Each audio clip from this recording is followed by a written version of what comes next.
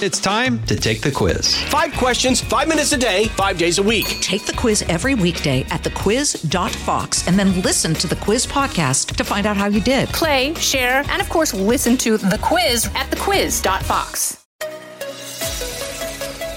Now, from the most powerful city in the world, a new generation of conservative talk. Fair, fresh, fun.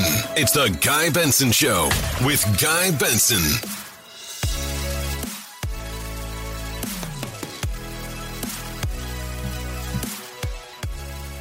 Welcome into Monday, November 22nd, 2021, Thanksgiving week, Feast Week on the Guy Benson Show. I'm Guy Benson, your host. Thank you so much for tuning in. If you don't know me, if you're new to the program, welcome. We're glad you're here.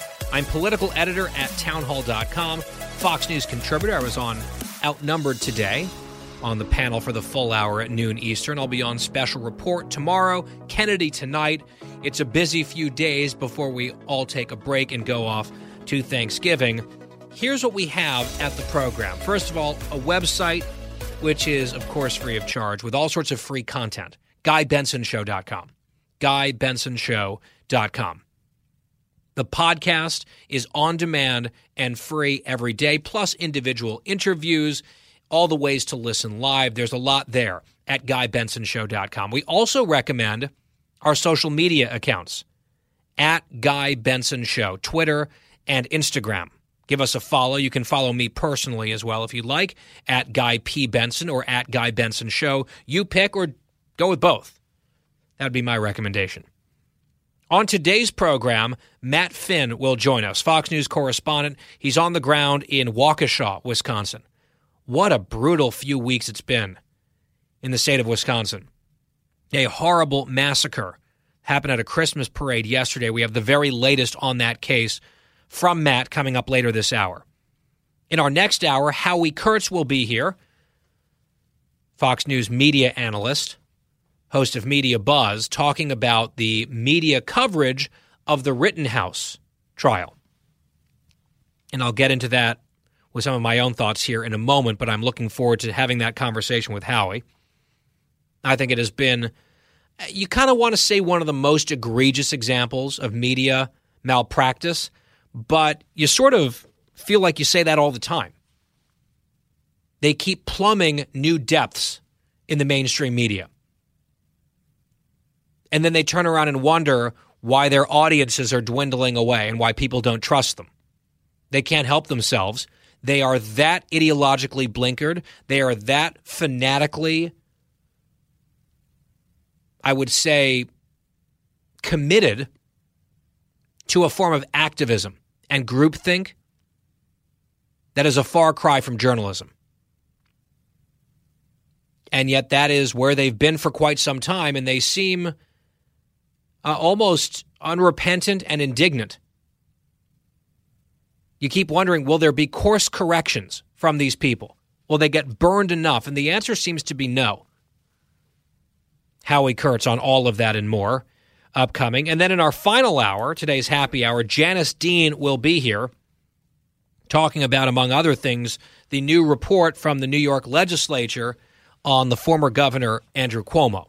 We know that she feels very strongly about Cuomo and his scandals, as she should, given what her family has gone through.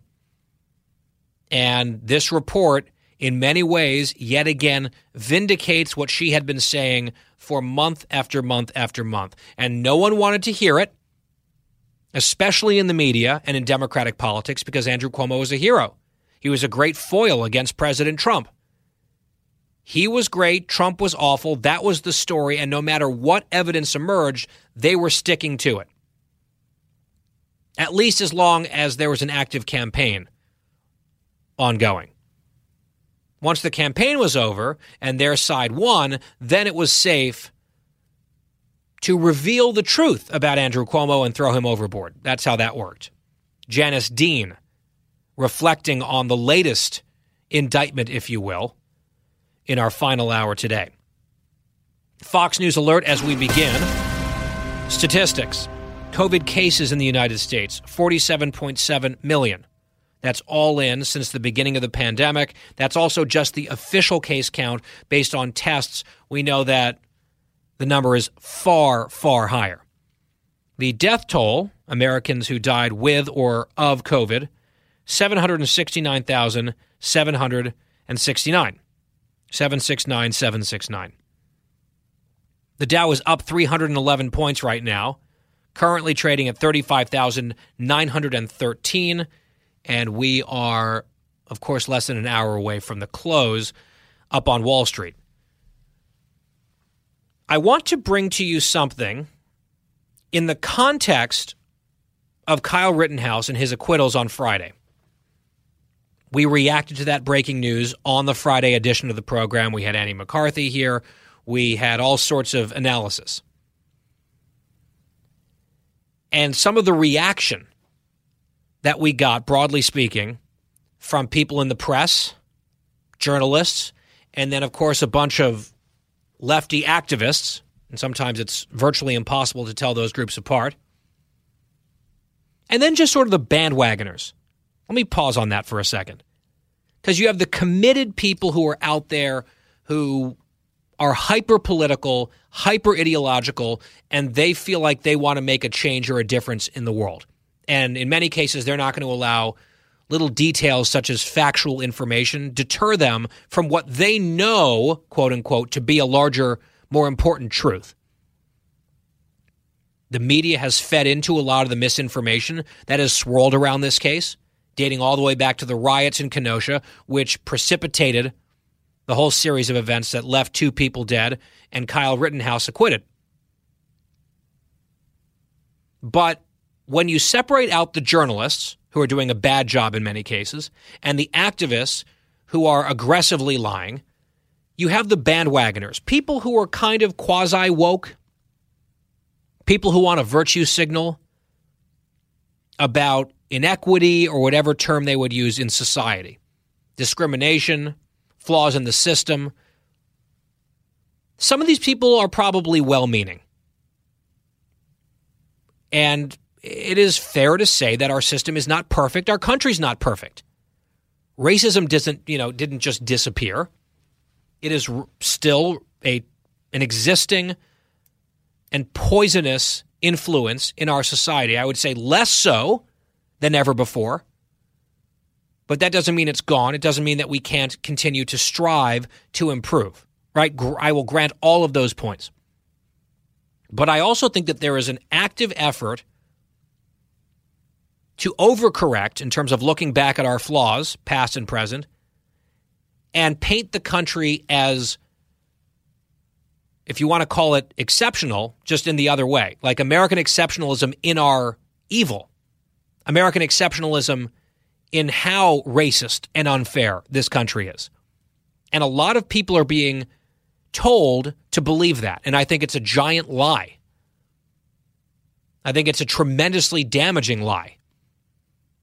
And some of these people, just to signal out and send a sign to their friends or their peer group or whatever that they're on board for whatever this project is, they will just throw up on their Instagram stories or whatever a quick little statement to check a box based on something that they feel like, is wrong, even if they have no idea what the hell they're talking about.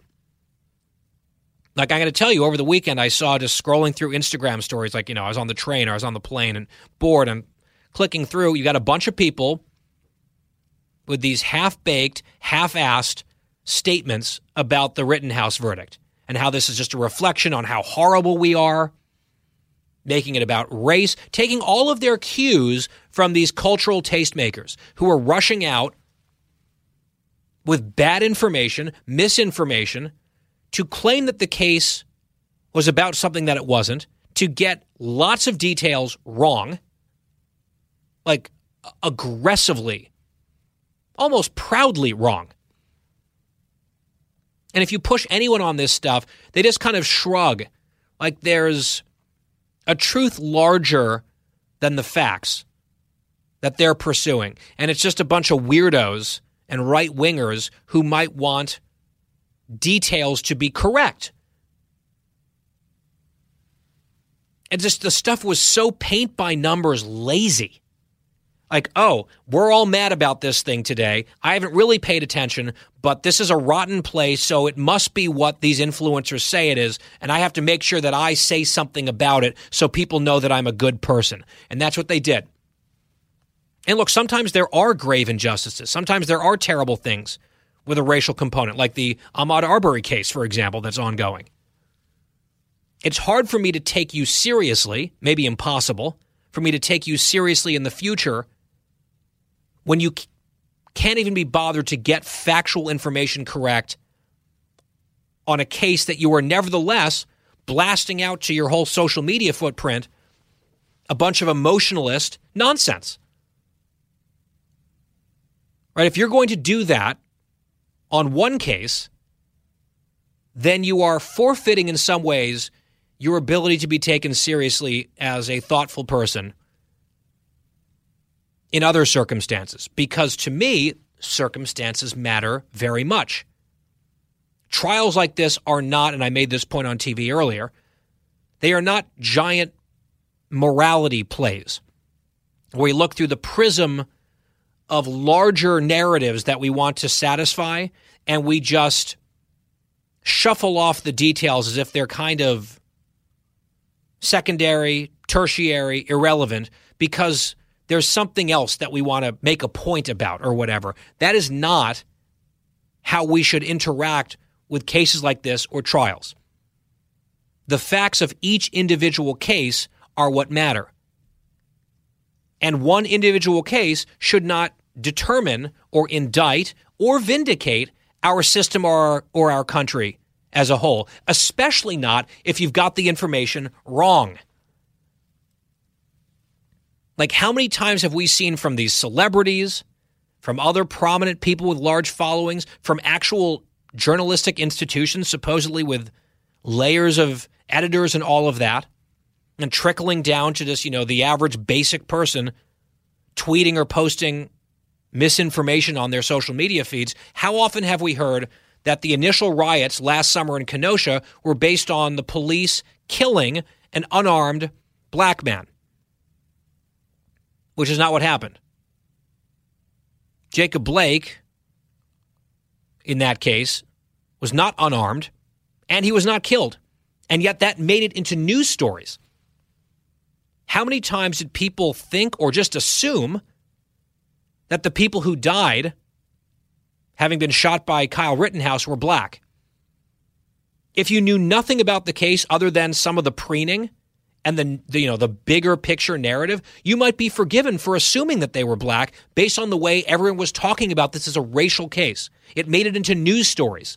It made it into press releases from universities talking about the beautiful black bodies that were killed by Kyle Rittenhouse. They were white dudes who attacked him. Hence self-defense being the argument, and hence the acquittal. You've got people like with hagiography, tributes to the fallen. Perhaps they have not done much research or any at all into who these people were, why they were shot, and what their rap sheet looked like. And finally, I will make this point, and I wrote about it today at townhall.com, with all the media coverage surrounding Rittenhouse, much of it terrible, on the same day that the verdict came down, Friday, this past Friday, with everyone riveted to Rittenhouse with their massive thermonuclear takes immediately, again, based on a lot of garbage that's flying around out there, on that exact same day, there was a case in Florida where there was a black defendant who was acquitted on murder and attempted murder charges in a shootout with police because he successfully claimed self-defense in that case. He and his attorneys argued self-defense. This is a black defendant in a shootout with cops, and he was found not guilty on murder and attempted murder because of the right to self-defense and the burden of proof for the prosecutors. I know that doesn't fit the capital N narrative about race and justice in this country, but that happened in Florida last Friday. And in Missouri, same day, last Friday, there was a white police officer who had shot and killed a black suspect in Missouri. That judgment came down on Friday as well, and that officer was convicted. I know people want to take a distortion based on profound ignorance on Kyle Rittenhouse and then project all of their thoughts and emotions and feelings onto the whole country based on their warped view of this one trial. Meanwhile, they have no idea about the other two cases. Had you heard of them until I just talked about them? They had no idea that that stuff happened on the very same day. The media didn't cover it. Those were not national stories. It's not part of the narrative. So when you're relying on extremely flawed information and flat-out misinformation to prove your narrative, while totally unaware of countervailing facts and other cases that challenge that narrative, perhaps your narrative is wrong. Kyle Rittenhouse speaking out for the first time outside of the courtroom tonight with Tucker Carlson at 8 p.m. Eastern. We will give you a preview of what he has to say in that interview when we come back. It's The Guy Benson Show. The Guy Benson Show. More next. Precise, personal, powerful. It's America's weather team in the palm of your hands. Get Fox weather updates throughout your busy day, every day. Subscribe and listen now at foxnewspodcasts.com or wherever you get your podcasts. I tell everybody there what happened. I said I had to do it. I was just attacked. I was dizzy. I was vomiting. I couldn't breathe. I'm Guy Benson. That is the voice of Kyle Rittenhouse in an exclusive sit-down interview with Tucker Carlson tonight on Fox News Channel, 8 p.m. Eastern.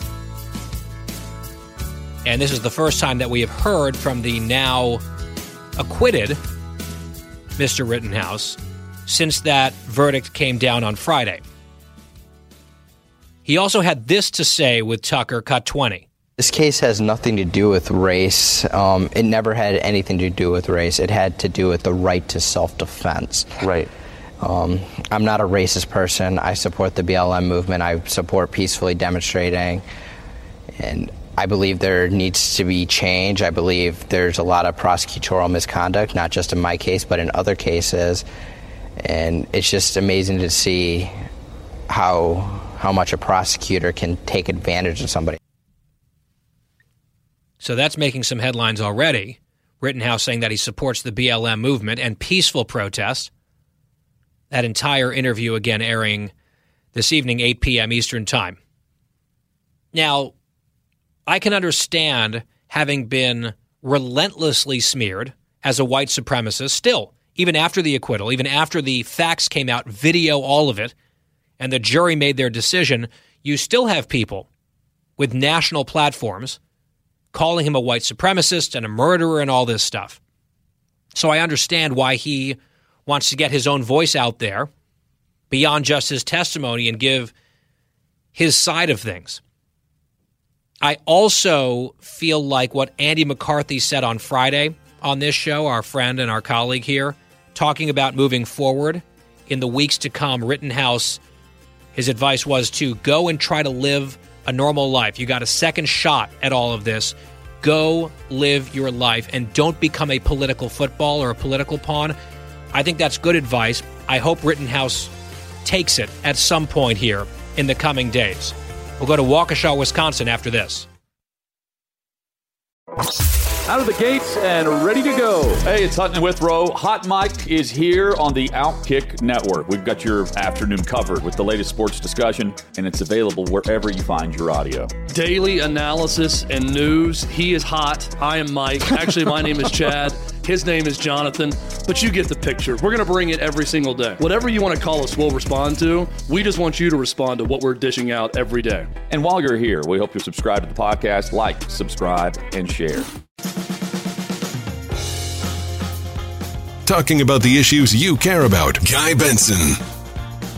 It's the Guy Benson Show on this Monday. Thank you for listening. I'm Guy Benson. Our website, GuyBensonShow.com. The podcast is free every day. Well, it was a very difficult day again in Wisconsin yesterday. A state still reeling from the Rittenhouse trial and everything that led up to it, suffered another shock to the system.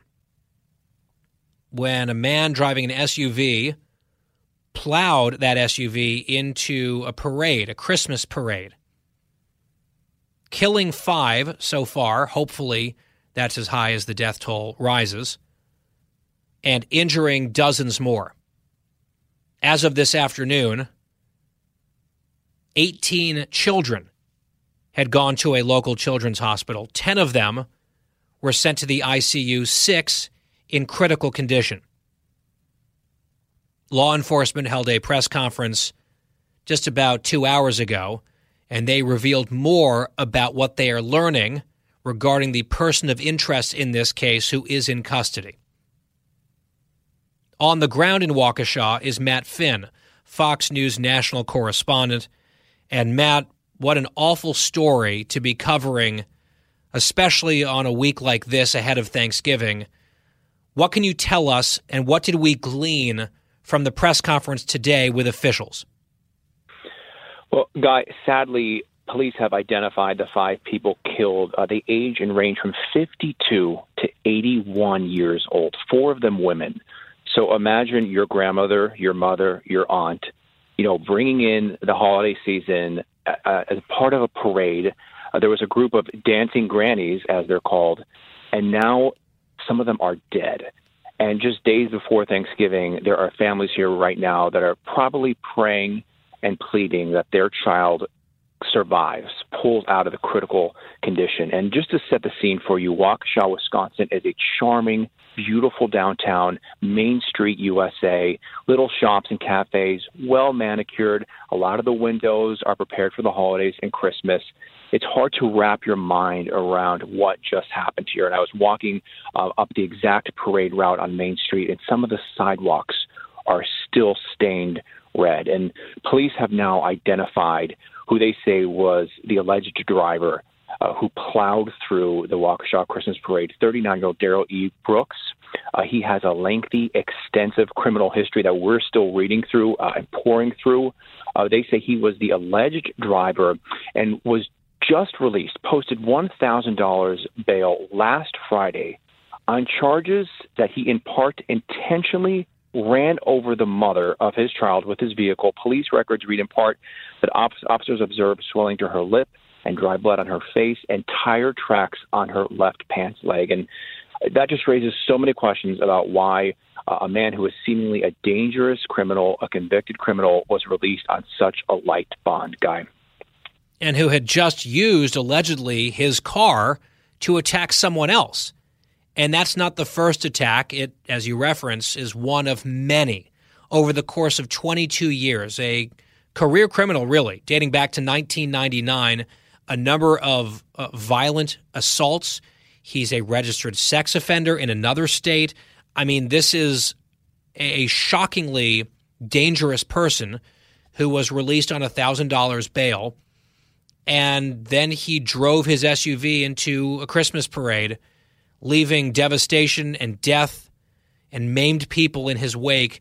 Do we have any idea at all about what happened here, why it happened? I know part of the argument has been that perhaps he was involved in yet another violent altercation of some sort earlier in the day and might have been trying to escape that scene. But that wouldn't necessarily translate into mowing people down at a Christmas parade, where eyewitnesses, some of them say it looked absolutely intentional on his part. I know the law enforcement officials on the ground there have been reluctant to call this deliberate or terrorism or anything like that. He has been charged with 5 counts of murder, or will be charged with 5 counts of murder at least here. Do we know much about what may have brought about this massacre? Yeah, a short while ago, police say that they were responding to a report of domestic disturbance and that he did flee that scene. They clarified that there was no pursuit, but, by the time they got to the scene, he was gone. And then the video shows, some of the video I've seen shows this red SUV apparently very intentionally driving through, some barricades, and then very intentionally driving, through this parade. One of the eyewitnesses said he did not stop. He drove from one end of the block to the next. It appeared very intentional. Police are clarifying that they think this was not an act of terror, but as you piece this together, police are basically portraying that they responded to an incident and he fled and then somehow found his way here on Main Street in Kenosha. 5 people dead, dozens injured. Yeah, and it would take some intentionality on his part to choose that street to drive on, right? If you're trying to get away with as much haste as possible, what you don't do is crash through barricades and mow people down. You try to get the hell away from people.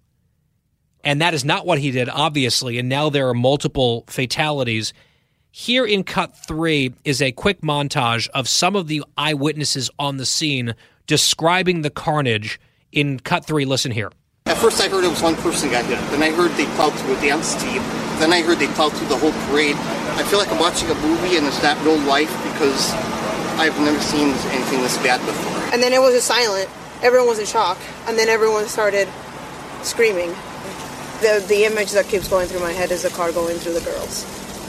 And the only reason why I didn't break down is because I had the other kids around me. Then I knew that if I panicked, they panicked. Just awful to hear that, Matt. What are you hearing from residents of Waukesha today whose entire holiday season, Thanksgiving and beyond, have just been rocked by this unbelievable and seemingly senseless and quite possibly avoidable tragedy? Well, the downtown quarter right now is eerily silent. A lot of the businesses are closed. There are a few people, walking by just to take a look. But, the mayor said, our parade can be described as a Norman Rockwell type of event that has been going on for generations. And last night, that event became the scene of a tragedy and of a nightmare. And I think out of the mayor's mouth, that represents how so many people feel here. And it goes without saying that this we're, kind of inching close towards the end of a post-COVID world. This was the first parade since the beginning of the pandemic that canceled last year. So people were gathering in person again. They were shopping in person again, preparing to bring in the holidays. And this nightmare event happened. And you wonder how you can recover from seeing your own child be mowed down by a car, seeing your grandmother, 81-year-old woman, be struck by a car and killed. So I can only imagine the unbelievable anguish and grief that people are going through in this town and across America and the world as their loved ones or friends find out about the names of the victims. Yep. 5 dead, dozens injured, including right now, based on our last report, 6 children in critical condition in ICUs. And our hearts just go out and pour out for that community, are just so unbelievably sad and infuriating. And if you're the praying type, I think Waukesha, Wisconsin, the state of Wisconsin, can use your prayers tonight. Matt Finn, Fox News national correspondent here on The Guy Benson Show, covering it all on the ground in Waukesha. Matt, thank you. Thank you. I want to give a few of my thoughts on this because it seemed like in some of the initial reporting, and I touched on this a bit there in that conversation with Matt, some of the initial reporting seemed to be congealing into a storyline that this was, a career criminal who was involved, I guess, in some kind of a knife-involved altercation or some sort of a knife fight, and he then fled the scene, and in fleeing the scene, this horrible thing happened. Which kind of would suggest it was all a terrible accident. Right? Maybe a bad guy trying to get away from another bad thing that he did, but this was not necessarily terrorism or whatever you want to call it, an intentional or deliberate mass murder. We don't know what the motive was. We don't know what was going through this man's head. Darrell Brooks is the name here, allegedly, of the guy who did this. But almost immediately, my antenna went up. It didn't make sense to me. All right, if you're trying to get away, you try to find the least crowded route, right, to go as far away as you possibly can if you're, afraid of getting caught or the police chasing you down. There was no pursuit. That information that Matt relayed to us, courtesy of the authorities there. So a few things here just don't really add up. And then there were witnesses who were at this parade who said, well, yeah, he broke through the barricades, right? That's, to me, red flag number one. You don't break through barricades when you can just make a right-hand turn or a left-hand turn or go select an alternate route. You see a crowd of people, you try to get away from them if this was all just a terrible accident. Instead, he hurtled, driving at high velocity towards the crowds of people, towards the parade, through the barricades. And again, some of the witnesses said it looked like he was intentionally hitting some of these people, right? He was sort of driving off to the side. You've seen the video. The video is horrible.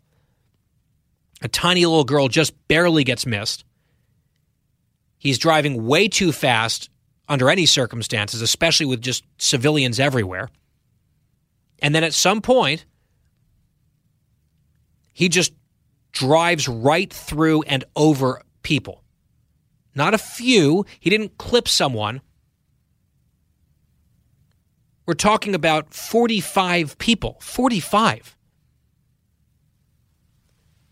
So, whether he woke up that morning deciding that he was going to go do a great deal of harm to as many people as possible, I don't know. But I think to rule out any motives at this point, or to rule out intentional, murderous criminality, is way premature. And I didn't really understand why so many people were running with, maybe just a misunderstanding and fleeing from another thing, and isn't this just a terrible accident? I have some theories of why some people, especially in the press, might try to do that. Often when there's a terrible thing that happens in our society, a bunch of folks just wait on pins and needles to see if they can blame the sorts of people that they want to blame. And if they can, they do it with gusto. And if they can't, they kind of make it go away. All of a sudden, it becomes a local news story as opposed to a national tragedy. And I think once the suspect's name and race and rap sheet started to come out, it seemed like some folks who had all sorts of racial thoughts when it comes to Kyle Rittenhouse based on nothing, baselessly, we talked about it at the top of the show. Once this wasn't, an angry white dude, then their attention and interest diminished in the value of this story from their political perspective. That is part of the mentality here, and it doesn't just exist on the left or just exist on the right. I think that is one of the sicknesses ailing America right now. There's almost like a hunger among some to instantly exploit a tragedy or an outrage of some sort to attack the other. Entire groups of people, political parties, whatever it's going to be. But just to me, this was all a big mistake that ended tragically, did not make sense at first blush. I think it makes less and less sense now, especially because, as Matt reported to us, this alleged suspect was just out on bond, $1,000 of bail, that's it, from a previous incident just a few weeks ago this month where he tried to run the mother of his child over with the car. He's used the car as a weapon before, is the reporting here. To me, that is a very significant piece of information. And not just in his distant past, just in the last few weeks. You add that to the eyewitness testimony and the number of victims and what had to have happened for the toll to get that high, and I am highly, highly skeptical of any explanation of this that features an accident. And it looks like the charges, at least the initial description of the charges, reflects my suspicion and my skepticism. And here's another point. Go back, and it's now being widely reported, go back and read the incredibly long list of crimes that this man has committed in his life. Since 1999, I think that was his first arrest. Strangulation, multiple assaults, illegal possession of a firearm from a felon. He's a sex offender in another state. It's just on and on it goes. And, of course, the assault on this woman. How does someone like that, like how many strikes do you get? I'm not necessarily in favor of 3 strikes laws in the way that they are designed. I think that is not always just. However, how many strikes do you get? Like if you're on strike 17 of this at bat, that's this guy's life, and you have harmed and committed crimes over and over and over and over and over again for 20 years, then you commit another one, then you get out for $1,000, and you use the same weapon from your last crime to go kill 5 people and injure dozens more. That seems like a disgusting failure of the system. And I know it's all the rage, bail reform, progressive areas and bail reform and equity and all of that. I think some people in communities affected by recidivism are starting to grow increasingly concerned about their own safety based on these equitable so-called criminal justice reforms. And I'm in favor of some criminal justice reform. This makes absolutely no sense to me. This is a crime and an outrage and a failing of the system. And there are going to be some hard questions to be asked and answered in the coming days if some of this information pans out as it continues to come in and develop.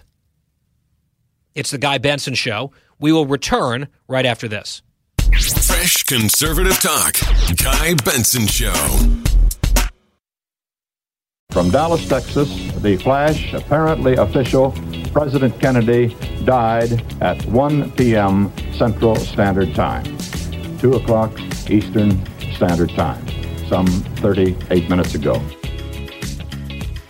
58 years ago today, Walter Cronkite announcing the death of President Kennedy, who was shot in Dallas.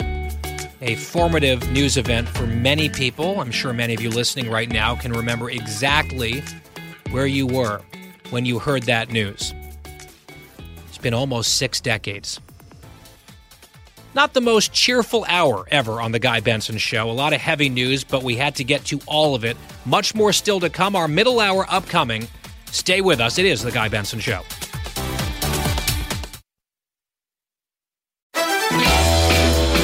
Live from the most powerful city in the world, unconventional talk from a fresh, unconventional conservative. Guy Benson Show.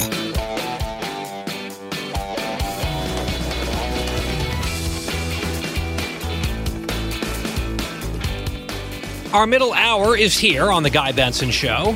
New broadcast week. Thanks for tuning in. GuyBensonShow.com. Podcast is always free. Fox News Alert. The Dow closes up, but not by much. Closing up 17 points. It was up when we came on the air, 250 points in the green. So clearly a sell-off at the end of the trading day. And the Dow ended today at 35,619. I want to talk about China because what China is up to continues to get worse in a lot of ways. The Chinese government. The Chinese Communist Party. There has been this controversy involving one of their star tennis players who disappeared from public view for weeks after she came out and accused a top communist official in the country of sexually assaulting her. She was their former number 1 ranked doubles player. Earlier in November, she accused a senior government official of sexual assault, and then no one heard from her for nearly 3 weeks. And there was an outcry in the sport, in the global sports community and beyond. And there was actually a women's tennis organization based here that actually stood up to China saying, we will pull all of our tournaments, all of our people out of China. We don't care if we lose a lot of money. Until we know that this woman is okay, we are taking a stand. And I hope that the NBA, for example, is taking notes That's leadership. That's commitment to human rights and not lip service with actual beliefs and convictions taking a backseat to money and profits. Well, then there were some images of her that they started to leak, the Chinese Communist Party, right, through their state media. Oh, here she is smiling. Here she is at dinner. Look how happy she looks. Almost like hostage footage. She did an interview with an Olympic official where she was, of course, being monitored. And she's like, oh, no, everything's fine. Many people, quite rightfully, don't believe it. So one question being asked, we've asked it before, about these Olympics upcoming next year.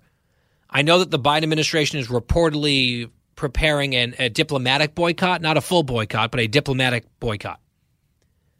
And I see both sides of the dispute. I saw Ted Cruz, for example, saying, no, we shouldn't boycott fully. Let's have our American athletes go over there and beat the commies in their own country. I get all that. People will, train their entire lives, right, at great personal sacrifice to make the Olympics, and to boycott the Olympics kind of steals an opportunity away from them at peak athletic performance. That's the other side of this, the other side of the story. However, let's talk about the flip perspective.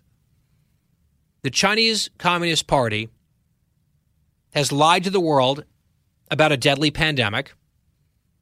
They have covered up the origins of that pandemic, which has killed millions of people. They have bullied other countries and other governments for asking questions about those origins. They have manipulated and shut down investigations into those origins. That might be reason enough not to reward them with arguably the most prestigious stage on the international scene, the Olympic Games, which Beijing is set to host next year. Add on top of that all of the human rights abuses that have been going on in China for so long, in Tibet, for example, and elsewhere. Add on top of that the Uyghur Muslim genocide, which is what our State Department calls it, in Western China, in Xinjiang, right? The re-education camps, the concentration camps, the forced slave labor, the systemic rape, the killing, the forced sterilizations and abortions to wipe out and stamp out a religious and ethnic minority of Muslims in that part of the country. That might be unto itself enough reason for the international community to say no to Beijing 2022. What about the violation of international law in Hong Kong? A violation of an international treaty with the United Kingdom about Hong Kong autonomy, stamping out democracy in Hong Kong, arresting pro-democracy activists, shutting down newspapers and news organizations. That unto itself might be sufficient reason to yank the games from Beijing, or the athletes can go compete somewhere else or compete under an international flag, not under our flag. And then there's the various other military provocations. The flyovers in Taiwan, the saber rattling there, other COVID-related stuff, bullying people, bullying the Aussies, for example, sending people bogus, defective PPE, crappy vaccines. I mean, this list just keeps going. Then you've got like the weird disappearance and apparent coercion of one of their top Olympic athletes simply for speaking out about an alleged rape at the hands of one of the top party cronies. She vanishes from the public eye for weeks, and they trot her out there clearly under duress, at least in my opinion. I'm not alone. That's one of their athletes. Like, what's it going to take for free countries to actually say, you know what, this disgraceful farce is over. This is too much. It's not just one of those things, any one of which, as I mentioned, could be a powerful argument for at least thinking about it. You add them all up and how they compound, how they build on each other. I really struggle to see how it is that the vaunted international community and just the United States government, look, I mean, a diplomatic boycott is at least something. But is that really much of a lesson? Do you think the Chinese really care about that? No, they care about losing face and losing money. I saw this story as well, and this goes to my concern about American companies. Right? In the Cold War, with the Soviets, you didn't have American companies deeply invested in the Soviet Union with a bunch of money to be made or lost. But China, with their economic might, they throw it around and they use it as leverage over people. They almost use it as a form of coercion. And whether it's the National Basketball Association or Hollywood or big companies like Nike and Disney and others, you go down that list, you have people pulling punches or even actively siding with Beijing and the Chinese Communist Party in the face of Western values and international liberty, right? Basic human freedoms and civil rights and civil liberties, siding with China against those values because of the financial and economic incentives. Here's the latest example. Marriott, an American hotel chain, made a decision not to host, they refused to host a conference of Uyghurs, people who had escaped China, who were trying to draw attention to the genocide against their people being perpetrated by the Chinese Communist Party, a literal genocide plus a cultural genocide. This was a group that was wanting to meet in Prague, in the Czech Republic. This was the World Uyghur Congress. Chinese government had condemned them. This is from Axios, I'm reading. Chinese government, the commies, condemned the World Uyghur Congress for calling out the Chinese government, and they are attempting to rally global attention to the genocide. But this decision by Marriott, this was their location in Prague, declining to host a conference of these activists, citing, quote, political neutrality, reflects China's growing ability to extend authoritarian control beyond its borders by making clear to corporations that crossing the party's red lines will be bad for business. And over again, these businesses have heard Beijing say, jump, and they respond, how high? This includes some companies that I like. I mean, I really tear into Nike and Disney all the time. They deserve it. The NBA, just the absolute cravenness and cowardness of those multimillionaires is a sight to behold. It's disgusting.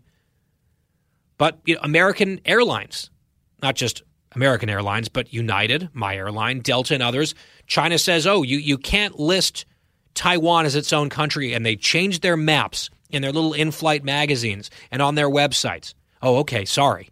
We don't want to call Taiwan a country. We're going to change that. Here, clearly, there was pressure brought on Marriott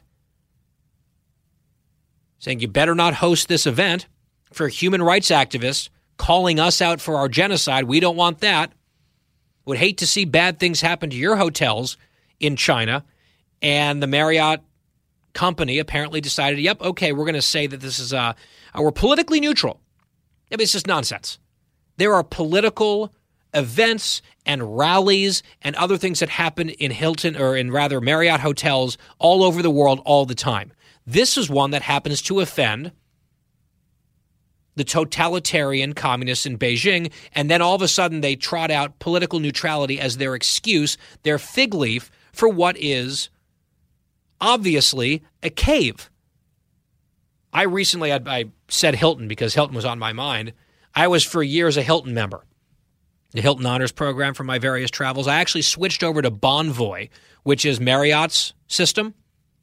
And I have to say, I'm not sure I want to stick with Marriott after this. If this is their message about what they're going to do in the face of pressure from communist China, I'm not sure I'm interested in giving them my business. My fear is, let's say I toggle back, I go back to Hilton, would they not do exactly the same thing? Is there any major company willing to stand up to China and take the lumps and take the consequences because it's the right thing to do? I don't know. We know that John Kerry from the Biden administration, he has been, this is reported, privately lobbying against an effort by the U.S. government to sanction companies that do business in Xinjiang, which is ground zero for this slave labor, internment camps, concentration camps, genocide. It had passed unanimously, but now all of a sudden it's sort of slowing down for some reason. John Kerry reportedly fighting against it because he's working with the Chinese on the climate. We don't want to anger them too much. The climate, he said, that's not my lane, the human rights abuses. In fact, it is his lane because he's trying to pull U.S. policy in the wrong direction, in an anti-human rights direction, because he wants to get something done with China ideologically on the climate, just like these companies want to get something done financially, economically with their business. People can justify this all sorts of different ways. Well, climate change is too important. So let's put human rights in the back seat. Even as President Biden claims that the centerpiece of his foreign policy is human rights. Nonsense. It obviously is not. Look at Afghanistan. Look at China. It's really disheartening. Senator Marco Rubio from Florida, just the other day, he objected to the defense bill. And here's a part of what he had to say in Cut 22 explaining why. Reserving the right to object. What's missing from this list is our Uyghur Forced Labor Prevention Act. In a moment, you're going to hear that it has this procedural problem, blue slip.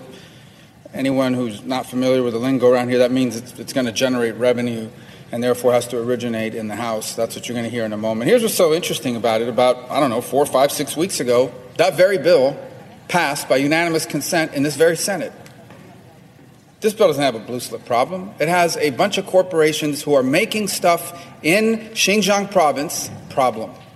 Okay? That's what the problem here. And so everyone's aware, everyone here is aware, I hope, in the Xinjiang province of China, Uyghur Muslims are put into forced labor camps where they work as slaves, something that this administration and the previous termed as genocide. They work as slaves making products, and there are American companies that are sourcing goods that end up in the shelves in this country.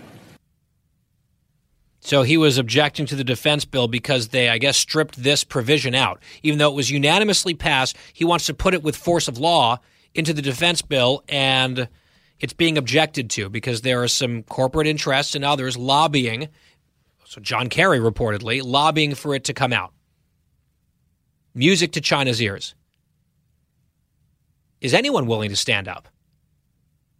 I'm tough on the NBA. There's one player who's been fabulous on this issue, Enes Kanter of the Boston Celtics, and he was tripling down, stepping up his criticism of some of his peers, including LeBron James. Wait till you hear what he said and did to LeBron James on this front. We will tell you as soon as we come back. It's The Guy Benson Show. The Guy Benson Show. More next.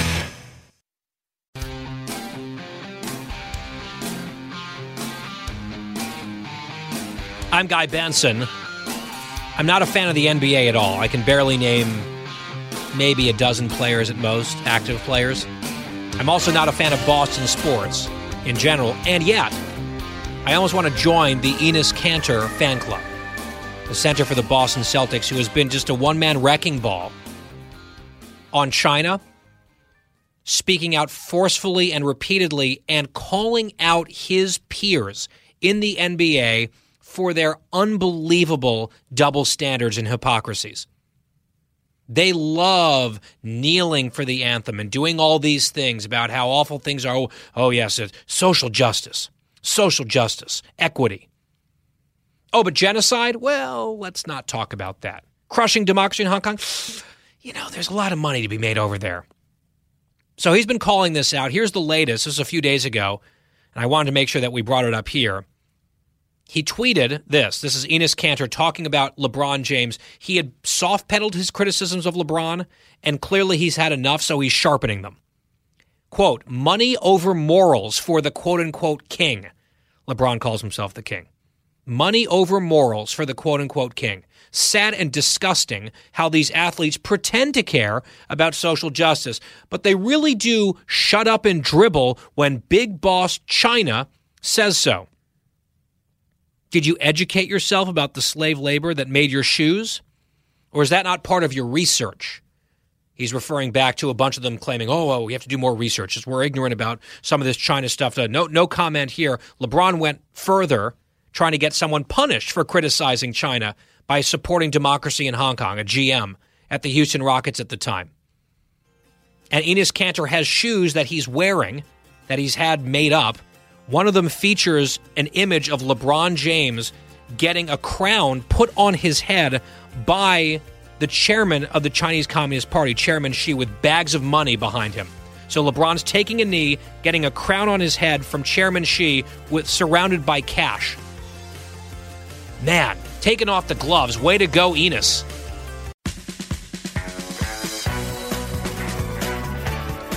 Talking about the issues you care about. Guy Benson. We are back. It's the Guy Benson Show on this Monday. Brand new week. Glad to have you here. Halfway through the program as we are chugging toward Thanksgiving. And joining us here in studio is Howie Kurtz, host of Fox News Channel's Media Buzz every Sunday, 11 a.m. Eastern Time. I was just on a few weeks ago. Also host of the hit podcast, Media Buzz Meter. Howie, good to see you again. Same here, Guy.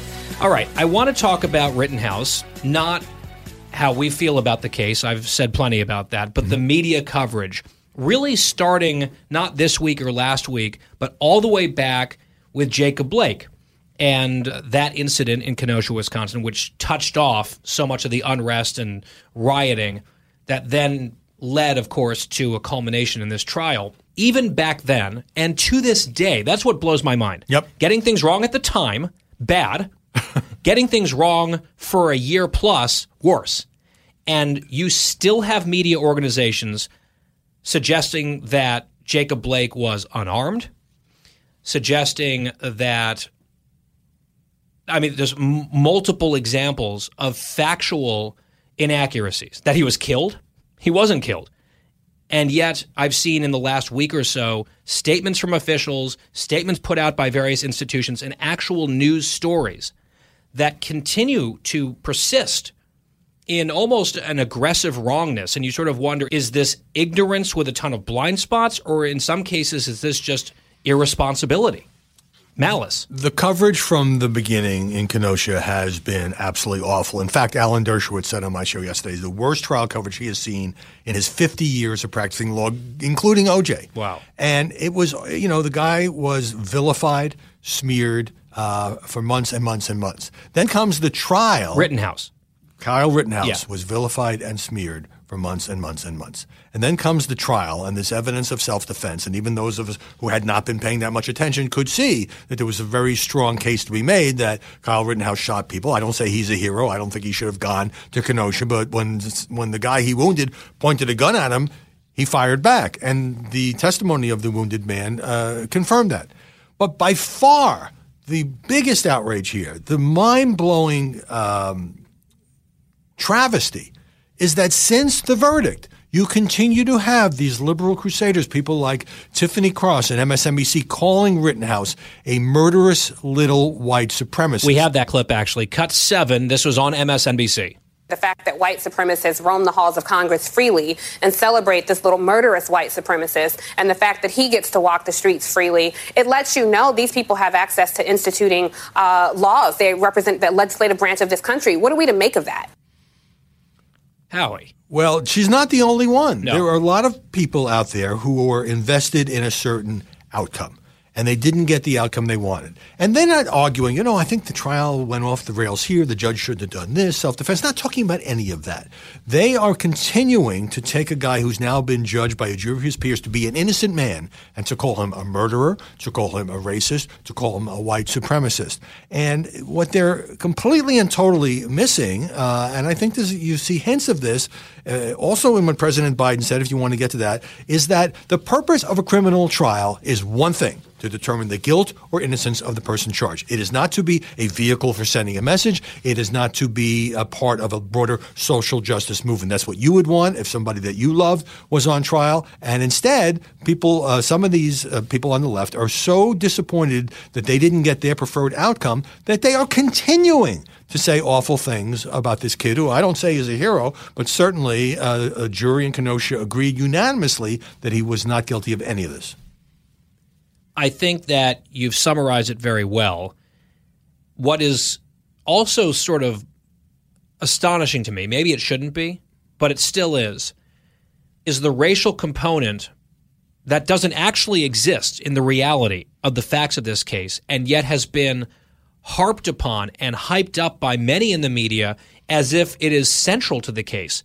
And you actually have some of these statements being put out, and even news reports that still refer to the people shot by Kyle Rittenhouse as black, when in fact they're all white. I mean, we get into a dangerous area where people get so spun up about the outcome of a trial and make sweeping indictments of our entire system, our entire country, aided and abetted by the media, where relevant details, which ought to matter, that's the whole crux of a trial, is the relevant details, they are swept aside, ignored, or deliberately obfuscated for the purposes of advancing some sort of broader, wider morality play that people want to play out and discuss absent the facts. And I just feel like there's an obsession on the left, and therefore in the media, because it's often one and the same. The activist left and the mainstream media are peas in a pod far too much of the time, and because there's an obsession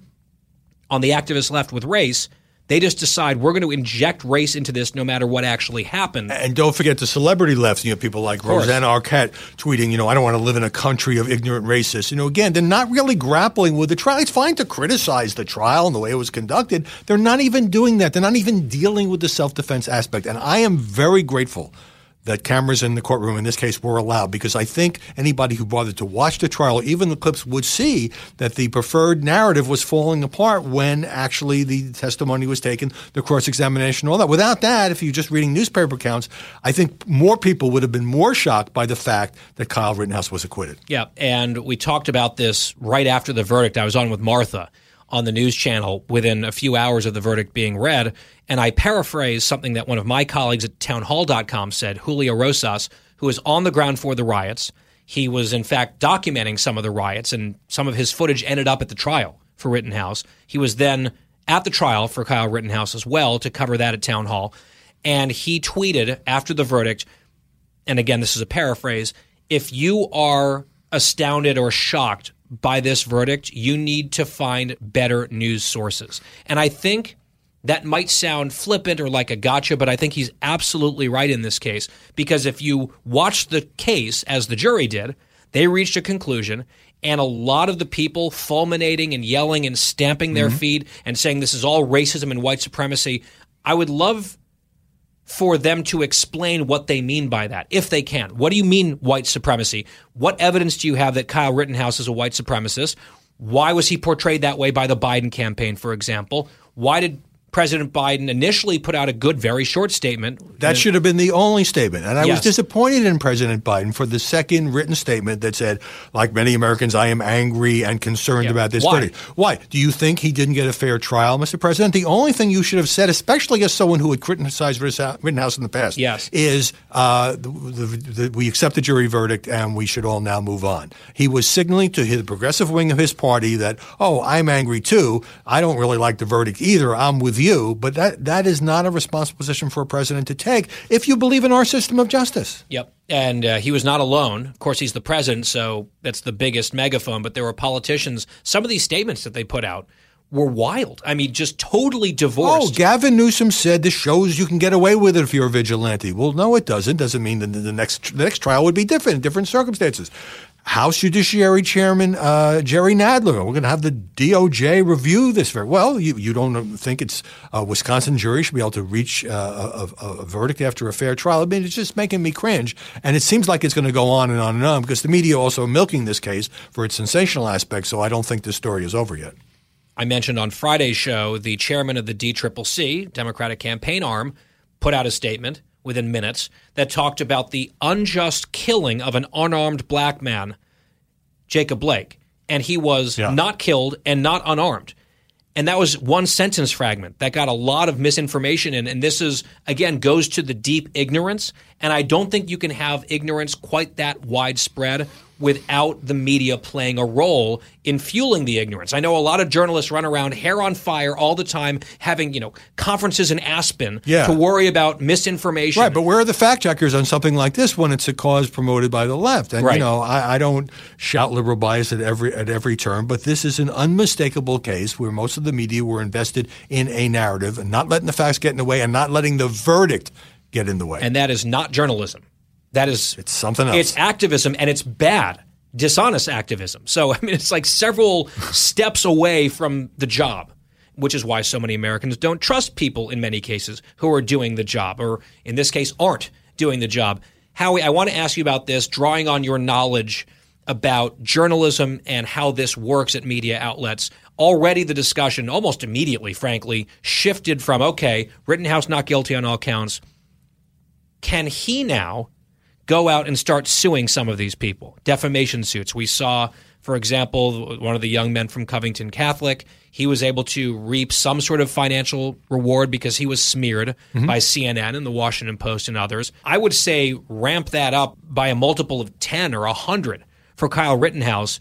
What is the standard here for what would constitute defamation where there could be a viable lawsuit? It's a standard that Kyle Rittenhouse will have trouble meeting, whether you think morally or not he's justified to make a lot of money from this. If he were to bring these suits, first of all, he'd be considered a public figure for purposes of the trial, and that would mean he'd have to prove malice. Second of all, a lot of his critics— Can I just ask you one thing about that? Because I heard this discussion earlier on television, and I'm trying to go back to freshman year journalism school. Malice is the standard for public figures, right? To successfully pursue defamation. Does Kyle Rittenhouse count as a public figure just simply by virtue of the fact that he was a defendant? Because by any other definition, he was just a 17-year-old kid. Oh, sure. I mean, beforehand, no. But because he became sort of, quote, famous or infamous as a result of this, I think the answer would be yes. But put that aside. Okay. The main thing here is that anybody of his critics could say, well, look, he was indicted for homicide. He did shoot 3 people. I was giving my opinion on the case. And most judges, I think, would give a lot of latitude. But the broader question here is, does Kyle Rittenhouse want to spend the next year or two in litigation, raising money to pay lawyers after going through this nightmare? Or might he prefer to resume some semblance of a normal life, if that's possible? Well, we know tonight he's sitting down for an interview with Tucker Carlson in the 8 p.m. hour on Fox News Channel. I mean, that could just be him finally speaking and telling his side of the story publicly, although he did testify at trial. Yeah. That is different, of course, than pursuing a legal fight. And he says he's a supporter of Black Lives Matter. That ought to make some heads explode at some of the liberal channels. Yeah. I don't know how they will grapple with that because half their audience thinks that he just killed black people, that he murdered black people, which he did not do.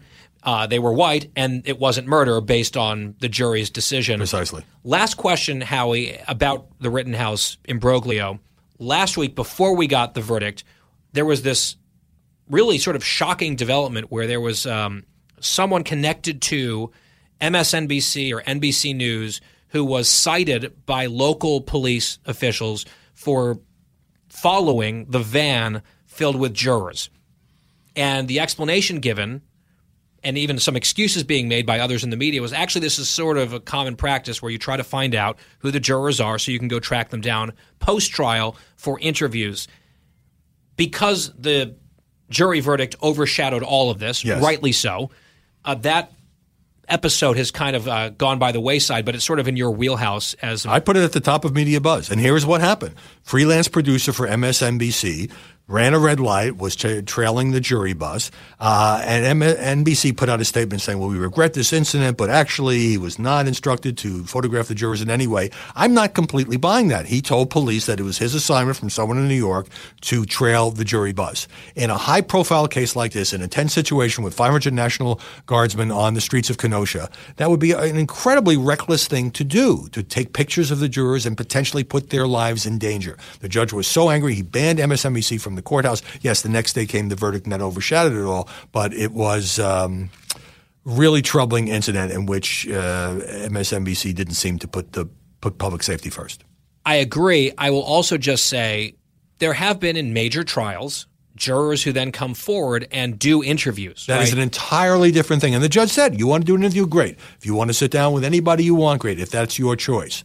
But the press shouldn't hound these people, and they certainly shouldn't out them. And in most cases, the jurors' names are just routinely made public. But in a tense case like this, with so much misinformation out there, with some people thinking, he got off, that is not something a news organization should do. Yeah, so we just did an entire segment just about the media coverage of one case because I think it encapsulates, Howie, why so many people are disgusted by the news media, because with the bright lights on and a lot of these very delicate issues potentially at play, although in this case it was just sort of invented. There wasn't really a racial component. They forced one into the coverage. I can't imagine in some cases media organizations and journalists behaving less responsibly. And therefore, I think it justifies a lot of the harsh things that you just said as someone who's been watching the press professionally for a long time. I'm pretty disgusted myself. Howie Kurtz, host of Media Buzz Fox News Channel, every Sunday, 11 a.m. Eastern Time. His podcast, Media Buzz Meter, foxnewspodcasts.com. Howie, have a great Thanksgiving. It's great to see you. You too, Guy. Guy Benson Show back after this.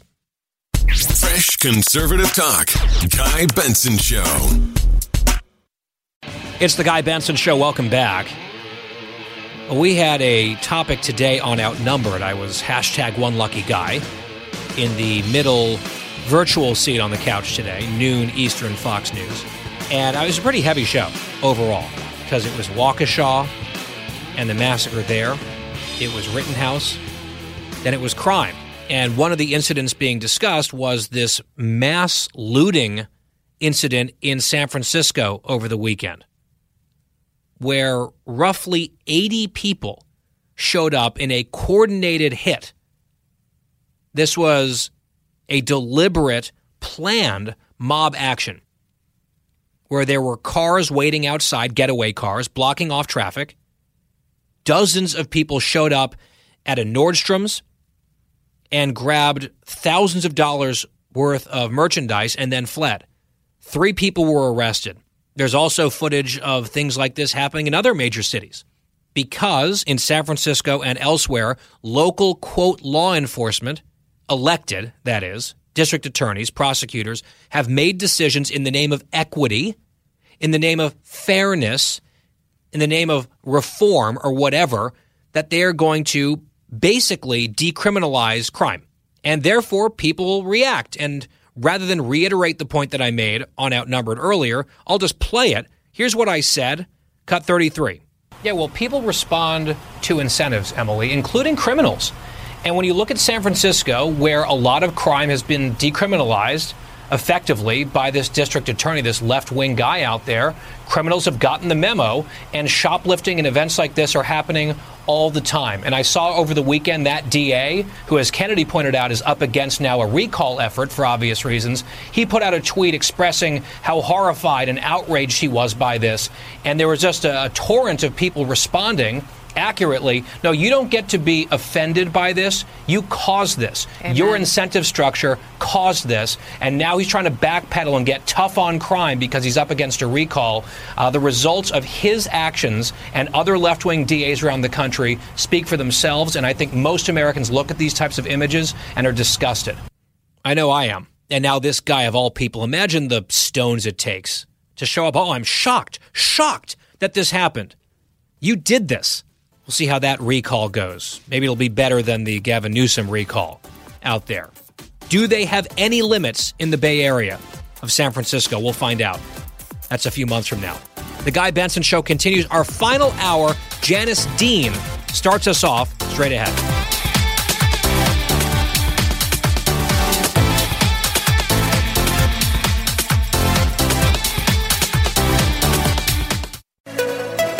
It's 5 o'clock in the most powerful city in the world, Washington, D.C.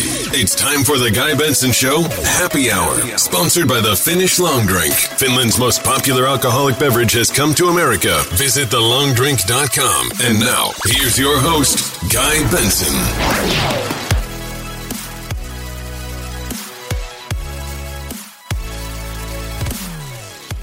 It's the Happy Hour on the Guy Benson Show, Monday here, holiday week. Glad to have you along. I'm Guy Benson. Our website, GuyBensonShow.com. Podcast is there every day for free.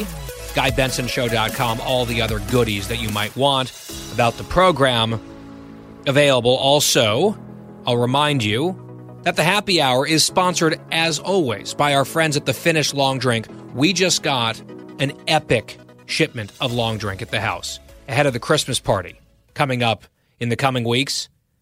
And I told Adam we've got to keep it in the boxes. Like, we're not opening even the cardboard boxes because we don't want to start drinking it yet. We have to save it for the guests for the Christmas party. TheLongDrink.com is the website. TheLongDrink.com. You can find out where it's sold near you. You can order online. Always drink responsibly. 21 plus only, please.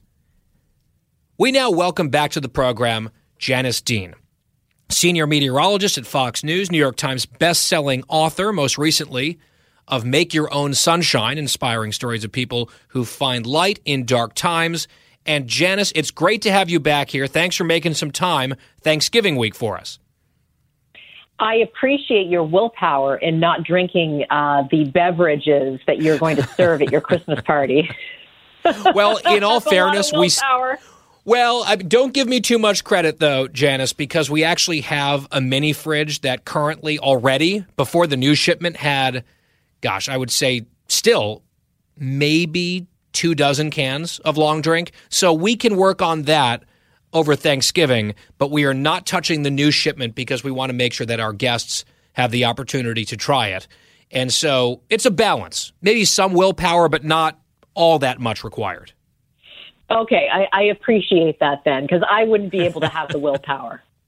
No, I really love that you were giving me credit. I just feel like, for full disclosure, to do intellectual honesty, which is what we try to achieve on this show, I just wanted to make that clear so I didn't get fact-checked. I get fact-checked from, my husband, right? Like, he'd tweet or something that I was not being fully transparent about the opportunities to consume long drink, and the audience knows that we're fans of it in our house.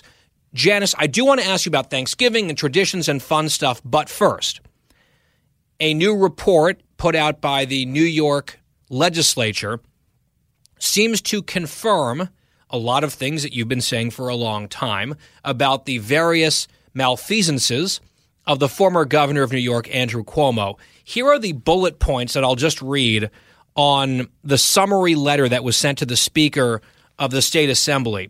Bullet point 1, former Governor Cuomo engaged in multiple instances of sexual harassment, including by creating a hostile work environment and engaging in sexual misconduct. Bullet point 2, former Governor Cuomo utilized state resources and property, including work by executive chamber staff, to write, publish, and promote his book regarding his handling of the COVID-19 crisis, a project for which he was guaranteed at least $5.2 million in personal profit, and at the same time, bullet point 3, was not fully transparent regarding the number of nursing home residents who died as a result of COVID-19. Janice, on one hand, this is yet another vindication of what you've been saying for so long, and allegations for which you were attacked, sometimes in very personal terms, from the governor's office. However, at the same time, that last bullet point, which really goes to the crux of your problem with the former governor, understandably so, the nursing home scandal, the cover-up, to say that he was not, quote, fully transparent about the numbers of deaths is about the most ginger and kind phrasing I can imagine, given what he did. and given the aggressive lying and cover-up that he was a part of. Right. And the evidence is showing that he started covering up those numbers when he was selling his $5.1 million book. So there was motivation for him to not be transparent with the nursing home numbers, which is something that I have been wanting to know the answers for many, for at least a year and a half now. The fact that he wasn't counting those that died in the hospital, like my mother-in-law. She got COVID in her assisted living residence. She was transported to the hospital where she died, and her number did not count. So they were miscalculating the numbers purposely by at least 50%. And, we got some of that vindication when Tish James came out with her report last January, saying that she also agreed that he was covering up those numbers. But now we're getting, real evidence, black and white evidence that he withheld nursing home data. Page 41 in 2020, DOH's Dr. Zucker tried to give true death numbers to the legislature, but the executive chamber never authorized releasing that letter. If that is not damning, I don't know what isn't. Well, I mean, that's obviously part of the crucial term here, a cover-up. And I'd also add, because the nursing home deaths and seniors who passed away and changing the way those were counted to undercount that number while you're trying to sell a book about how great you are on COVID and then lying every step of the way, that's all extremely bad, and I would say worthy of a resignation or an impeachment unto itself. Of course, he resigned, mostly due to the sexual harassment allegations that are extremely credible and have been found credible by everyone who's looked at it. But let's not lose sight of the fact, Janice, that as soon as the new governor took over, within days, they updated their overall death count in New York State from COVID because they had been undercounting that larger pot of deaths as well. I mean, it's just like almost on every layer of this, there was corruption and misdirection from Cuomo. And we also cannot lose sight of the fact that until this all started to unravel after the election, even though there were warning signs and revelations before the 2020 election, Democrats were worshiping this guy. Joe Biden called him essentially a hero, a model for the country. He put him in prime time at the Democratic convention on the issue of COVID. They were lifting him up, even as there were all these whispers about his personal conduct and actual concrete evidence about the lying on the COVID deaths and the manipulation of data and the hiding of data. But while he was still politically useful, all of that was basically ignored by the people who call the shots. And only after Joe Biden was safely elected did the governor of New York become politically expendable, and then under the bus he went. To me, that is part of this story that can never be forgotten, because that's another form of corruption, frankly, in my view. Well, absolutely. They covered up big time for him, most of the mainstream media. You know, he was doing these puff pieces on People magazine, and he was going on his brother's show, joking about, you know, COVID tests when he was clearly getting his own COVID tests from the governor when nursing homes couldn't get them to test incoming patients. I mean, there's so many levels. Yes. Levels of corruption and, you know, and frankly, criminality. And one of the assembly members just came out, Charles Levine. He's a Democrat. He said not only were these offenses impeachable, some of this conduct is arguably criminal. And the fact that they've released this report, Guy, and not gone through with the impeachment makes me furious as well. So it's almost like, okay, here's what we did. Here's all the research. And we spent, by the way, $5 million, taxpayer dollars, to do this impeachment report. But you know what? Because he resigned, we're not going to impeach him. I mean, it really is. He goes down in history as one of the most corrupt, awful leaders of New York State, if not the country, but yet they won't impeach the guy. So that's also very frustrating. And I understand the news cycle right now. There's a lot of other big stories that deserve your attention. But please don't forget, we have lost over 15,000 seniors in New York City that no one, except a few, seem to care about. Why not? Why don't you care, Assembly members? Why don't you release all of the information and continue your investigation into the impeachment? And why isn't he being impeached so that he can never run for office again? Yeah, it's a crowded news cycle, as you point out, but we wanted to protect some time, some prime time on this show for you to come on to talk about this, because it's one of those things that we have not let go and will not let go. It's personal to you, but you're speaking on behalf of many others who also have a loss that they are still dealing with, and there'll be people not at Thanksgiving later this week because of some of these actions and because of the information that was covered up for political reasons. Now, Janice, the one thing that has to still feel kind of validating, despite the frustration that you were just articulating, I loved your tweet earlier this morning. Everything we have been yelling about for a year and a half about Andrew Cuomo has been proven true. Everything. To which our mutual friend, Mary Catherine Ham, responded on Twitter, Janice Dean, a credible source on the weather and much more, which is a nice shot back across the bow of one of the Cuomo spokespeople who had taken a cheap shot at you. So I just wanted to make sure that you knew still that we have your back, and we are glad to see that the people who called you crazy and obsessed have to eat some crow. Whether that's enough accountability and resignation is sufficient, and that's a separate question. Janice, if you don't mind, I would like to pivot at the end of this interview here, because it is the happy hour, just to talk about Thanksgiving and if there are any traditions in your family that are unique or unusual that you guys do every year at Thanksgiving, because it's a huge one in my house. It's my favorite holiday, and I love just hearing from some of our guests what they love about this holiday. Well, you know, it's tough, right? Because we are going to remember those that we lost. You know, that's going to be hard. But what I remember the most about Thanksgiving is being grateful. And what I've learned over my 51 years on this earth is, you know, no matter what we go through, sometimes the challenges that we go through in life make us even more grateful, if that's, you know, if that's possible. And I believe it's true, because you go through hard times, but then you realize the most important people that you have in your life, those are, you know, those are what you need to be grateful and thankful for. So when I look around the Thanksgiving table this year, it's just going to be the four of us, myself, Sean, and my two boys. I will be tremendously grateful for them, because they're all I need, right? It's nice to have a great job, which I'm grateful for, and it's nice to have, you know, a roof over our heads and amazing food at the table and football on the television set.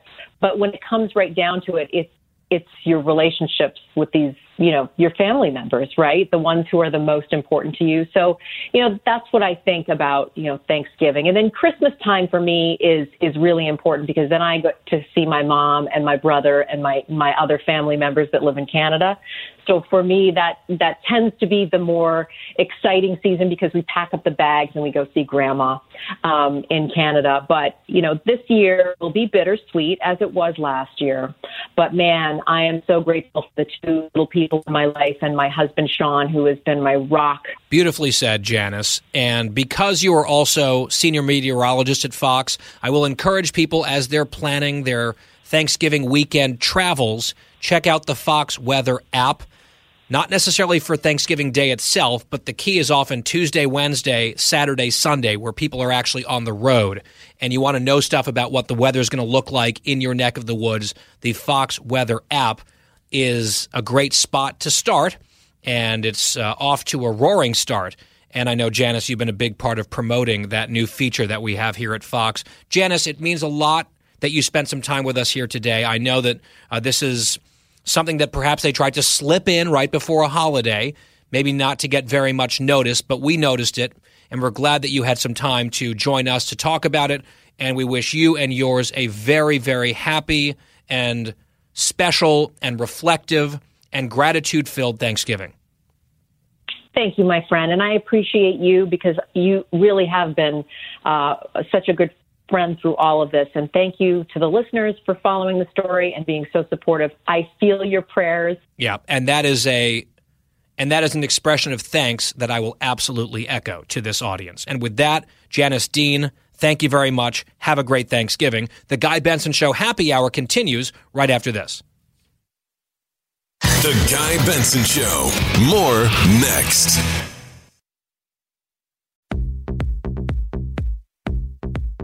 I know liberals think this country is full of dumb white people, but in our democracy, dumb white people make up a substantial portion of the vote. The median voter is a white person in their 50s who didn't go to college, their favorite TV show is NCIS, and their pronouns are what? I don't know what the you're talking about, and get away from me. Happy Hour on the Guy Benson Show. I don't know what you're talking about, get away from me. Bill Maher on Friday night with another lecture for the woke left, because he's more of a traditional liberal. We've played a lot of him in recent months, who is sick of seeing what's happening on the hard left wing of his ideological movement, his political party. He thinks it's damaging to Democrats. Of course, he's right. And he's using his platform basically every week to call it out and effectively beg the Democrats for a course correction. Stop listening to these young activist woke people and deal with actual voters and their concerns. Stop demonizing them. Stop alienating people. I think the Democrats keep ignoring him, which is probably good news for Republicans, but he's out there fighting the good fight against the excesses of wokery, and I'm just still surprised how often we end up applauding Bill Maher on this show. But he's telling them hard truths, right? Truth to power. They always talk about that.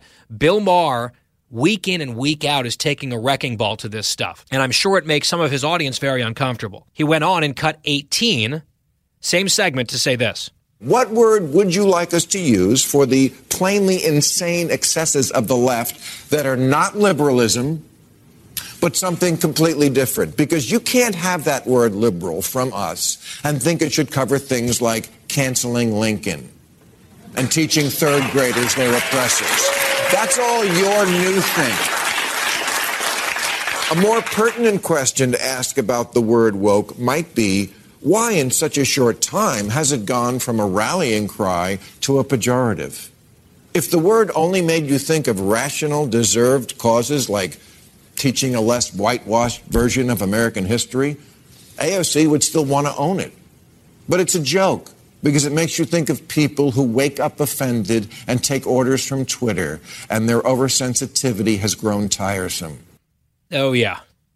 Preach! It's not just grown tiresome. It grew tiresome a long time ago. And what he's referencing there is something that we discussed here during a previous installment of Woke Tales, which is that the wokesters who used the term woke and embraced it then turned on it because it was no longer useful to them. And it was, as he says, suddenly a pejorative. So they start lecturing the rest of us and tisk-tisking, oh no, we don't use that anymore. You can't use that anymore. The language police have now ruled out one of the elements of their vocabulary that they brought to the fore. So he really went after AOC in particular, who's sort of like the chief mean girl in all of this. That's good stuff from Bill Maher. We want to bring it to you here on The Guy Benson Show. The Happy Hour resumes after this break.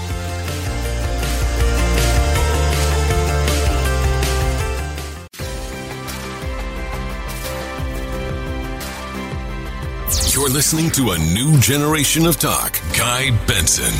Back here on The Guy Benson Show. Earlier in the program today, we spoke with Matt Finn, national correspondent here at Fox News. He's on the ground in Waukesha, Wisconsin, the site of that horrible massacre at a Christmas parade yesterday.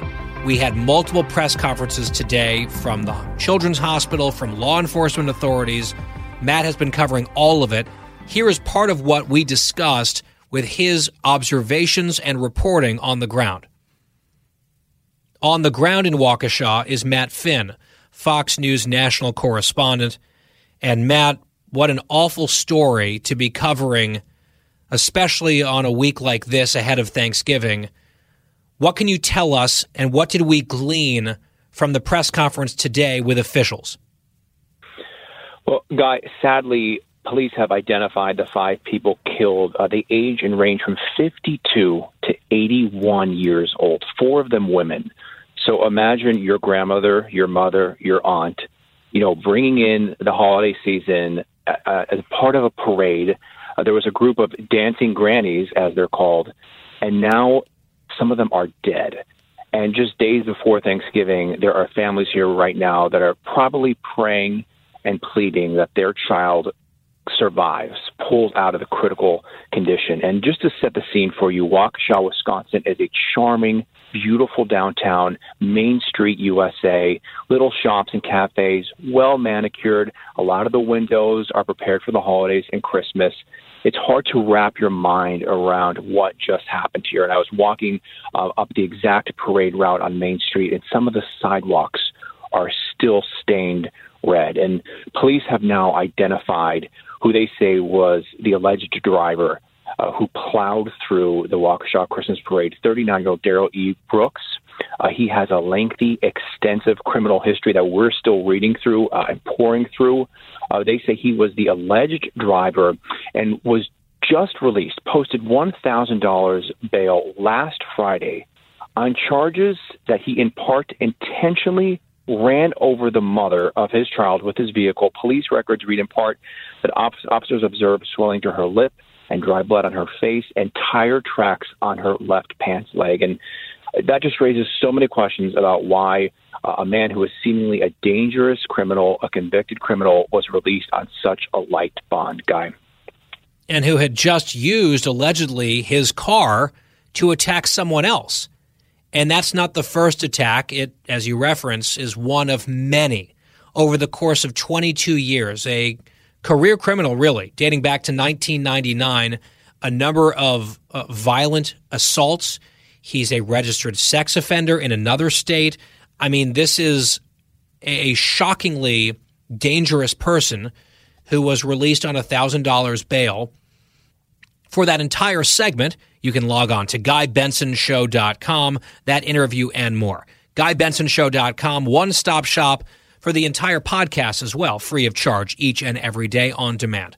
GuyBensonShow.com. When we come back, the home stretch, an update to producer Christine's quote-unquote Thanksgiving feast that she's hosting. Some people are pulling the plug and walking out. They're not going to show up. I think they have good reason to do so. We'll get into that next. For the full interview and more, go to GuyBensonShow.com.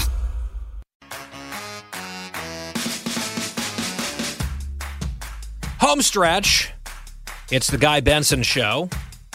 Quick shout out here. I just want to mention the Northwestern University Wildcats women's field hockey team, national champions. First time ever in program history. They beat Harvard in sudden death overtime on Friday to get to the championship game and then shut out Liberty 2-0 yesterday to win it all. And they returned from Ann Arbor, which is where the tournament was being played, the Final Four. Came down from Michigan, back on campus late last night in a big crowd. Lots of people waiting for them. Pep band, the whole thing. Very cool to see. Congratulations, ladies. Definitely a better performance than we saw from the football team this past weekend. I was at the game at Wrigley Field. Great event, great venue, a lot of fun. The team is just bad this year. That's all I'll say about that because it's technically the happy hour. I don't want to get worked up. GuyBensonShow.com, our website. Podcast always free. Let's shift to Thanksgiving as it is Thanksgiving week. And as I will tell basically anyone, like random strangers on the street, do you know Thanksgiving's my favorite holiday? I can't get enough. So if I'm not doing a lot of Thanksgiving-related topics this week, then shame on me. And we had this dispute. I actually got quite a few responses to this, where producer Christine and I got into it because last week she announced that she's not cooking a turkey. They are not offering turkey at their Thanksgiving feast, much to the chagrin of her daughter, sweet, sweet Megan, who, of course, is correct about this. They're doing, what is it, prime rib or pot roast or something? Not turkey is the point. And they claimed, producer Christine claimed, that she had run this past all of her guests, and they were all in agreement, except for her daughter. They were all like, yeah, great, no problem, except it seems like your guest list mysteriously has been shrinking.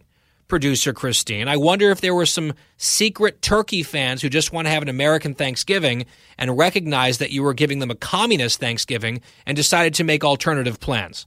Okay, first of all, it's not pot roast we're making. We're making a beautiful, beautiful prime rib. It doesn't matter what it is. If it's not turkey on Thanksgiving, that's all I need to know. We have had a couple drop out of our beautiful prime rib Thanksgiving feast. It's not a Thanksgiving feast. It sure is. It sure is. We're doing all the fixins. You want a creamed corn casserole? You got it. You want some canned cranberry ocean spray? You got it. Oh, we're going to get to that. You want? Go on. We're doing a version of green bean casserole, but it's cold, not hot. Ew. No. It's good. It's good. It'll be good. I don't think so. It has to be baked in the oven with the little crunchy onions on top with the Campbell's soup, right? The mushroom soup. That's what it has to be. Well, good luck trying to find the crunchies because Bobby and I went food shopping yesterday, and a couple stores we went to were out of them. But let me just tell you. Wyatt found it. Quiet Wyatt, of course. I mean, anyone is more dedicated, apparently, to a Thanksgiving meal than you are, right? So it's a very low bar because you're like, oh, turkey? Nah. This thing, no, we can't find it in this one shelf. We won't even ask for help. It's unavailable. No wonder people are dropping like flies out of this event. They're going to be giving thanks that they're not stuck at your house having a non-Thanksgiving meal on Thanksgiving. That's what they're going to be most thankful for this year. I also have to tell you something. Bobby and I have decided over the weekend we will not be serving mashed or whipped potatoes. What? We will be doing Hasselbeck potatoes. What is that? It's where you cut them very thin and you kind of bake it where they're still sliced. I'll show you. It's delicious. We're kind of making it like a modern, super trendy because I feel I'm trendy. So I figured we're not. Kind of. A little bit. We're kind of doing like modern. I don't know how to say the word. We're making it modern. Now, the problem Modernizing. is. Yes, thank you. Thank you. The problem is we have had a couple drop out, quote unquote, due to still the concern of COVID. Which they're fully vaccinated. I'm a little surprised. No, and they accepted the invitation, and all of a sudden there's no turkey. They're like, oh, I don't know. We're a little worried. Maybe see you next year. And they're going to go get some turkey. Have you told anyone that you're not doing mashed potatoes? Have you dropped that bomb on people yet? No, and we have not explained to anybody about the cold green bean casserole. Yeah, what even is that? Who wants that? Is it basically what you typically do, just you don't heat it up? No, it's more like a cold salad kind of thing. And then also, my husband and I watched Trisha Yearwood and Dr. Jill Biden's Thanksgiving, and now we're going to be doing Dr. Jill Biden's Italian stuffing. So we're excited about that. Yeah, if there's one place I look for advice in life, it's the Biden family. So it sounds like you're making a bunch of great decisions here. You're like the Hunter Biden of Thanksgiving. We feel confident about this.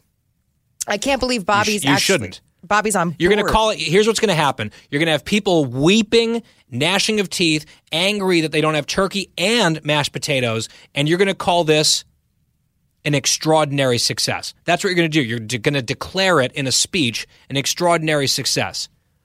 While people are all like going door to door in your neighborhood on Eyesore Lane begging for mashed potatoes. I cannot believe that you have pulled the plug on mashed potatoes in addition to gravy. It's official. This is not a Thanksgiving feast. There's no turkey. There's no mashed potatoes. I think you need to tell these guests. And maybe they can bring some of their own. Like I would like BYOT, BYOP. I would bring my own stuff knowing that I wasn't going to have it at this so-called Thanksgiving disgrace. So at least they can prepare for the disappointment. I know you don't want I know you probably don't want to lose even more people, but you have to be transparent with folks. No, I'm not because I this dinner is already, gone down. Do they listen to the show? Well, yes, they do. And also, I like a nice, big table of people. So they will love, I promise you, Bobby is an excellent cook. They will love everything we're putting out there. They're going to get casseroles. They're going to have the cranberry. A cold casserole and then a gelatin cranberry sauce, it's the best, which is at least defensible.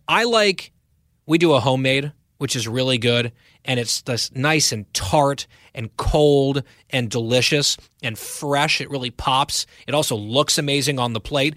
I'm okay with also having the, cut it with a knife cranberry quote-unquote sauce from Ocean Spray. I say offer both, just like I like having the homemade gravy and the Heinz canned gravy. I like both of those things.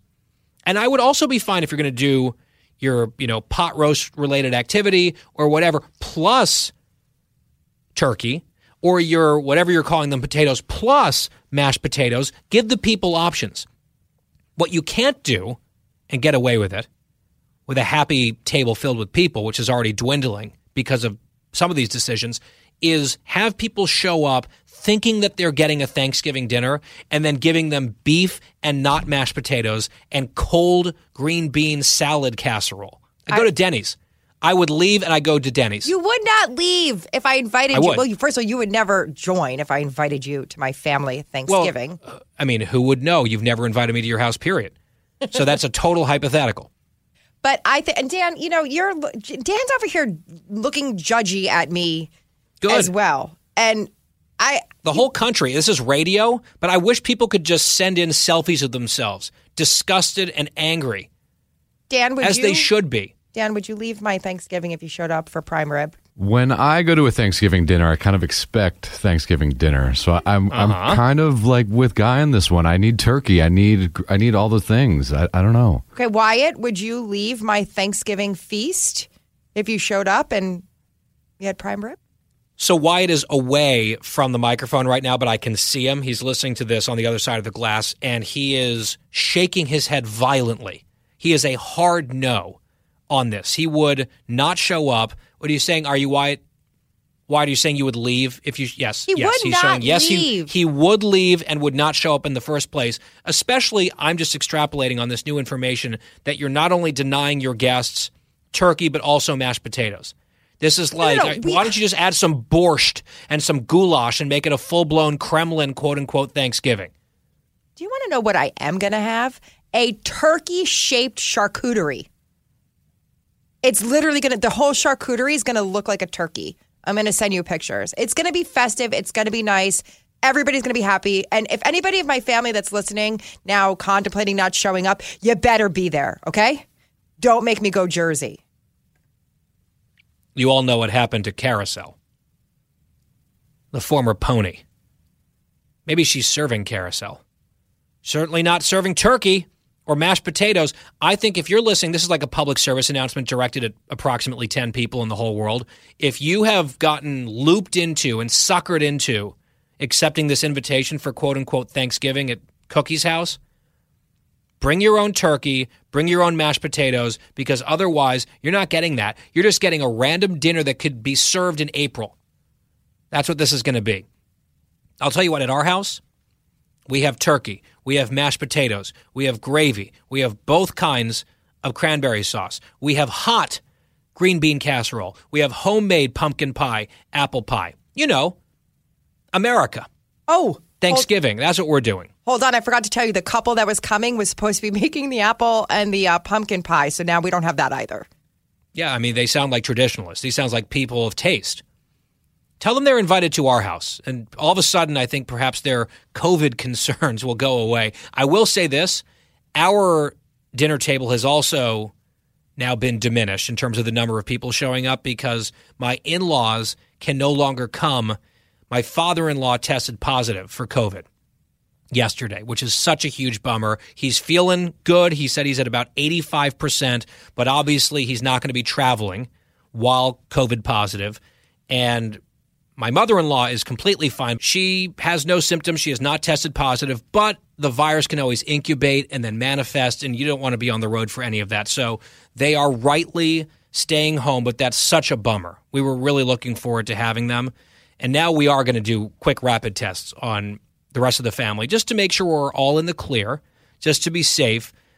And I'm bummed, A, because I like spending time with them, and B, I like having a bigger number of people and have like a festive event and not just a small number of people. I like it to be involved and all of that stuff, and it's just not meant to be this year.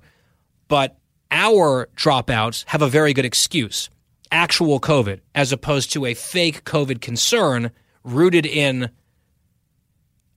fully justified and righteous disappointment over the menu options at Cookie's house. That is my take on it. And I think that we've belabored it. We've berated you enough. And I know Christine's going to come back next Monday and she's going to pretend that everything was great. Oh, everyone was raving and raving about it. I want the Yelp reviews. I want anonymous Yelp reviews. And they can do it without attaching their name to it. Like, someone anonymous like Judgy J would post on Yelp that she was very disappointed in Chrissy for X number of reasons. And who knows who that person would actually be. But I think it's important for them to have an opportunity to really share how they feel without fear of retribution, getting kneecapped or carouseled. Tears? I'm crying right now. I'm telling you, come to my house for dinner. It's going to be fabulous. I can't wait to explain everything next week. But if you are looking for turkey, mashed potatoes, hot green bean casserole, pumpkin pie, or apple pie, you should look elsewhere. Yeah, so basically if you want Thanksgiving, go somewhere else. Absolutely ridiculous. Ooh, I've got a fun plan tomorrow night. We'll talk about it on the show in the home stretch tomorrow. Wait till you hear this, where we're going to be going tomorrow evening. That's on the Tuesday edition of The Guy Benson Show here in Thanksgiving week. Maybe look up that holiday, Christine, the Pilgrims, and I don't want to have any spoilers here, but yeah, I think maybe a reboot is necessary for you. In the meantime, everyone else, travel safe if you're heading out for Thanksgiving, and we'll be right back here tomorrow, same time, same place, for The Guy Benson Show.